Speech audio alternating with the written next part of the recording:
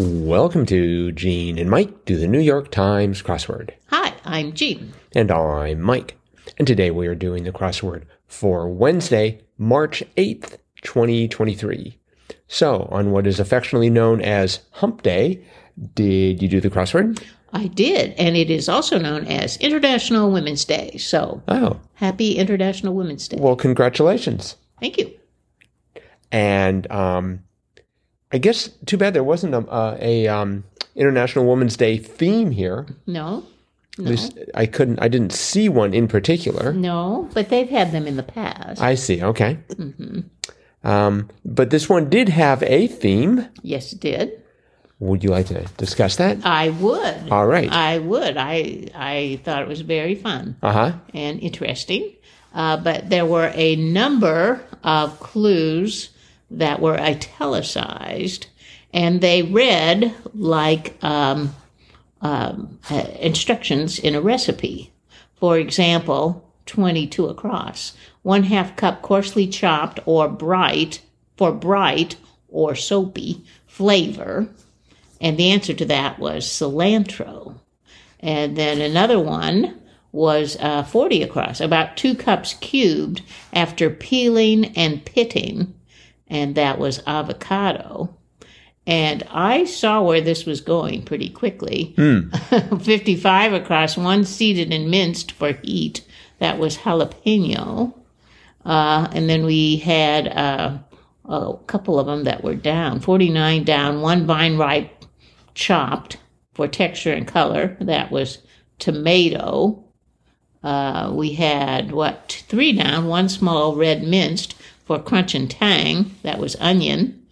And 4 down, 3 cloves minced for depth and aroma. And that was garlic. 11 down, 1 teaspoon pink or black for emphasis. That was pepper. And then 53 down, 1/2 teaspoon for a little extra flavor. Really try it. And that was cumin. And then I think the last one, 57 down, 1 small juiced for citrus notes and to preserve color, and that was lime. And if you solved the puzzle, there were a number of circled letters. If you solved it correctly, it spelled out what all of those ingredients create, and that is a guacamole. Mm-hmm. So it was a fairly complicated crossword. Well, it was. And you had to bend a lot of ingredients into the grid. I mean... Well, it would have been a challenge. Yeah. Uh-huh. What if they had to alter the recipe at all? Well, there are many recipes for guacamole. I prefer the recipe from the California avocado growers. I think that's what it's called. And they call it the best guacamole recipe. It's quite good. Mm-hmm. So, but it has a few other ingredients than the one we see here. But it has all of these ingredients, although it uses a white onion, not a red one. Mm-hmm. So anyway, but yeah, I thought it was fun. I like guacamole, and I like to make it. And so anyway, yeah, good crossword. I just thought the clues were sort of interesting, that just the way they described, some of them were for depth and aroma. Right. It's like depth. Yeah. You know? Well, you usually don't have those kinds of descriptions in a regular recipe, so they were going a little more creative there, I think. Well, so there wasn't any other additional meaning to those? I wasn't. I don't believe so. Okay. I think it's just, why do you put this in guacamole? Like lime, it creates more of a citrus flavor, but also it does preserve the color. The citric acid in the lime, I guess, keeps the avocado from turning brown. So I thought that the 22 across in particular, for the cilantro, 1/2 cup coarsely chopped flavor for bright or soapy flavor. Yeah. Who wants soapy flavor? Well, some people think that cilantro tastes like soap. Really? Yeah, it has that effect on some people. I see. Okay. Now, I don't have that problem with it. Mm-hmm. I think it tastes like cilantro. Right. but some people, they just think it tastes like soap. Huh. It just affects them differently. Well, 55 across. I mean, that was worded as one seeded and minced for heat, jalapeno. Yeah. And that makes sense. Heat, because it's sort of spicy, right? Right. Yeah. Yeah. That adds the hotness to it. And the tomato for 49 down, one vine ripe chopped for texture and color. That certainly makes sense. Yeah. Mm-hmm. But just a few of them sounded a little weird there. But then again, I am not a cook, so I was just waiting for open bag and zap, but that was not. You don't zap guacamole. I would. Remind me not to try yours. And even 3 down, onion, one small red minced for crunch and tang. I just sort of like how they phrased all these. Or even, 11 down again. There again, it was on the sort of on the edge. 1 teaspoon pink or black for emphasis. The salt for emphasis. Yeah, it's like wow. So, anywho, yeah, I like that. Trying to think. I didn't have much trouble at all with this crossword. Got through it in 10:25. Wow. I did because I was doing it when I was very tired and I fell asleep. So that'll definitely slow you down. Yeah. And I made a mistake and I couldn't find it. And it turned out it was at the bottom of the puzzle, 62 across. Saskatchewan's second largest city after Saskatoon. Regina. It was Regina. And I've been to Regina, so I know that city. But 64 down, Nancy Drew's bow. And I thought it was Ted. And so I had Ted in there. And then, Ted looked right, and I didn't even look at what it was crossing. So I had Regina for the city. And that's a smaller city in Saskatchewan, less well known. Regina, or however you pronounce it. Rigida, or Rigida, I don't know. But maybe rigor mortis. Found it. And Nancy Drew's beau was Ned, not Ted. So that was sort of like a young teen detective, right? Yes. Nancy Drew. I used to read that. Long ago. So not me. Not that I would remember. Right. Ned or Ted. So let's see. They had a few, I thought, great clues. Once again, the clue that's always guaranteed to make me chuckle, 26 down, lunch that saves the day, hero. Yeah, that was good. Just sort of the built-in pun right there. And they had both 29 down and 46 down were clued as talkative bird. The first was a macaw, and the second was a mina. Right. That was mina was spelled rather different. Without an H? Right, yeah. It was just Myna. Well, just like me. I try and squeeze extra letters in. They try and leave some out. I guess so. I am sure that's an approved alternative spelling. I have no doubt, yes. There was a great word, 18 across, bawdy, ribald. I like that word, ribald. Yes. I never use it. Right. I guess I never have opportunity to describe something bawdy. But if I did, I would say it was ribald. Do you ever use 38 down, a panegyric poet, an odist? No.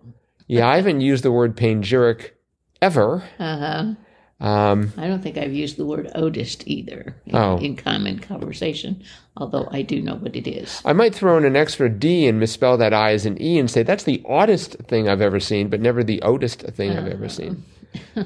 For 16 across, Pilgrim Mecca. So I was thinking Hajj, Hajj, but this is the Pilgrim, so it was Haji. Right. And I was finally, after just this drought of French words, we have him in French, Louis, for 17 across. It's about time. I say we need more French, and because those are words that I actually know. So, not at the expense of Spanish. It's perfectly fine. I just want more French. Okay. So basically, squeeze out the English. We're going to all Spanish and French. That'd be funny if they did a crossword like that. I bet the people on I Wordplay was would just gonna explode. say the same thing. I can just imagine the comments on Wordplay, and they would not be happy ones. 19 across, Chester Arthur's middle name, Allen. Yes. I should know who that is, because that name sounds familiar. Chester A. Arthur, Yeah? President of the United States. No. Yeah. There's never been a president named Chester. Yes, there has. Really? Yeah. When was he president? Don't tell me 76. 1976. No, I don't know the exact time he was president, but it was like maybe late 1800s, early 1900s. Really? Yeah. Okay, well, I don't think that's where I recognize the name. I was thinking he was like a detective or something. Chester Arthur, Private Eye. 34 down, Ruth Bader Ginsburg collar fabric was lace. Yes. Guess that makes sense. And 41 down had me going because it was blank minor, so I was all primed for Ursa, but it was Asia minor. Right. I think Ursa usually dominates. Yes. Let's see, there were a couple of others that I thought were interesting, and of course, cannot find them when I need them. Smallville surname was Kent. Yes. I thought that was good. I did not understand 66 across. Well, allow me to mansplain it to you. Okay. A phenomenon that may be dank or trending. So a meme. So, you know, I mean, if you have a meme, it might be dank or trending. I mean, I understand trending more than dank, but I guess it could be. A phenomenon?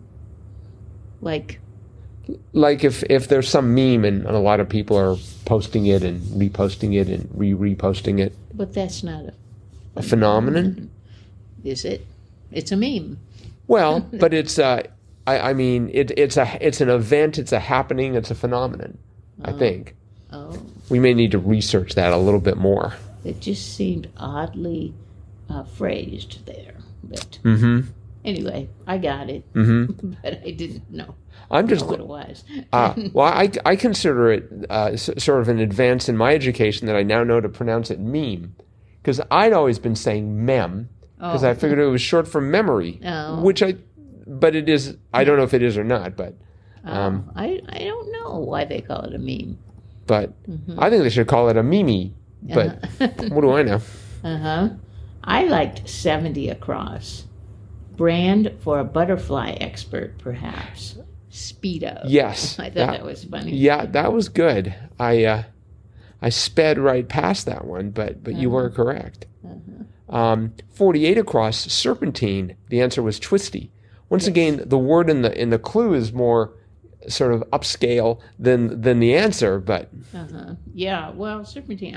I put curvy because I think of like serpentine in furniture. When we used to teach historic furnishings, we would talk about a serpentine front sideboard that would be curved, but I guess it could also be twisty. I had the W from macaw, which gave me the W, so twisty just had to be. So not too difficult a Wednesday. It's going to get harder from here on in. Yes. Yep.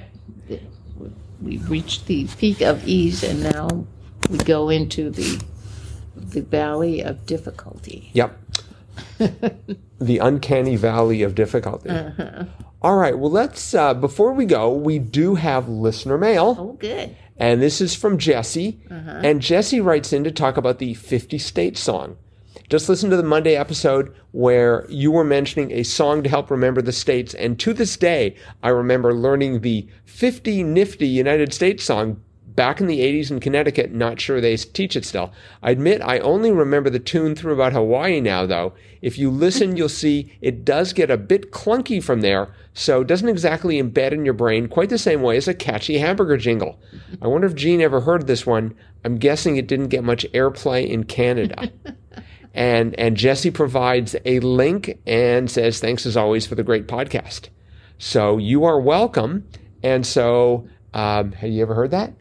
No, well, except when we played it. Except when we played it just now. Before we did a podcast. So it's a hilarious song. It is. We laughed and laughed. Because it basically just recites the names of the states. With a melody that makes no sense whatsoever. So I think it's leveraging the fact that if you're a kid, you're going to remember anything that you get told. Yes. So, but we will definitely put this in the show notes. It's worth a listen. Yeah, definitely check it very out. Amusing. So thank you, Jesse, for that. Yes, thank you. Really appreciate that, and congratulations on knowing all the states at least up to Hawaii. You never make it to Wisconsin. We should have listened to it all the way through Wisconsin. They probably gave up around just before around let's see, South Dakota, TUVW around Utah. They probably gave up on Utah. What if they slipped in a few that aren't really states, just to see if people are paying attention? Peru, Uruguay, just slip that in. Puerto Rico. Utah or Uruguay. I guess that wouldn't be even in alphabetical order. But Ohio, Peru. All right. Well, that is it for today. So thanks, everyone, for listening. Yes. Hope you're enjoying these podcasts. And a reminder that our next Triplet Tuesday contest is coming up next Tuesday. So start practicing. Yes.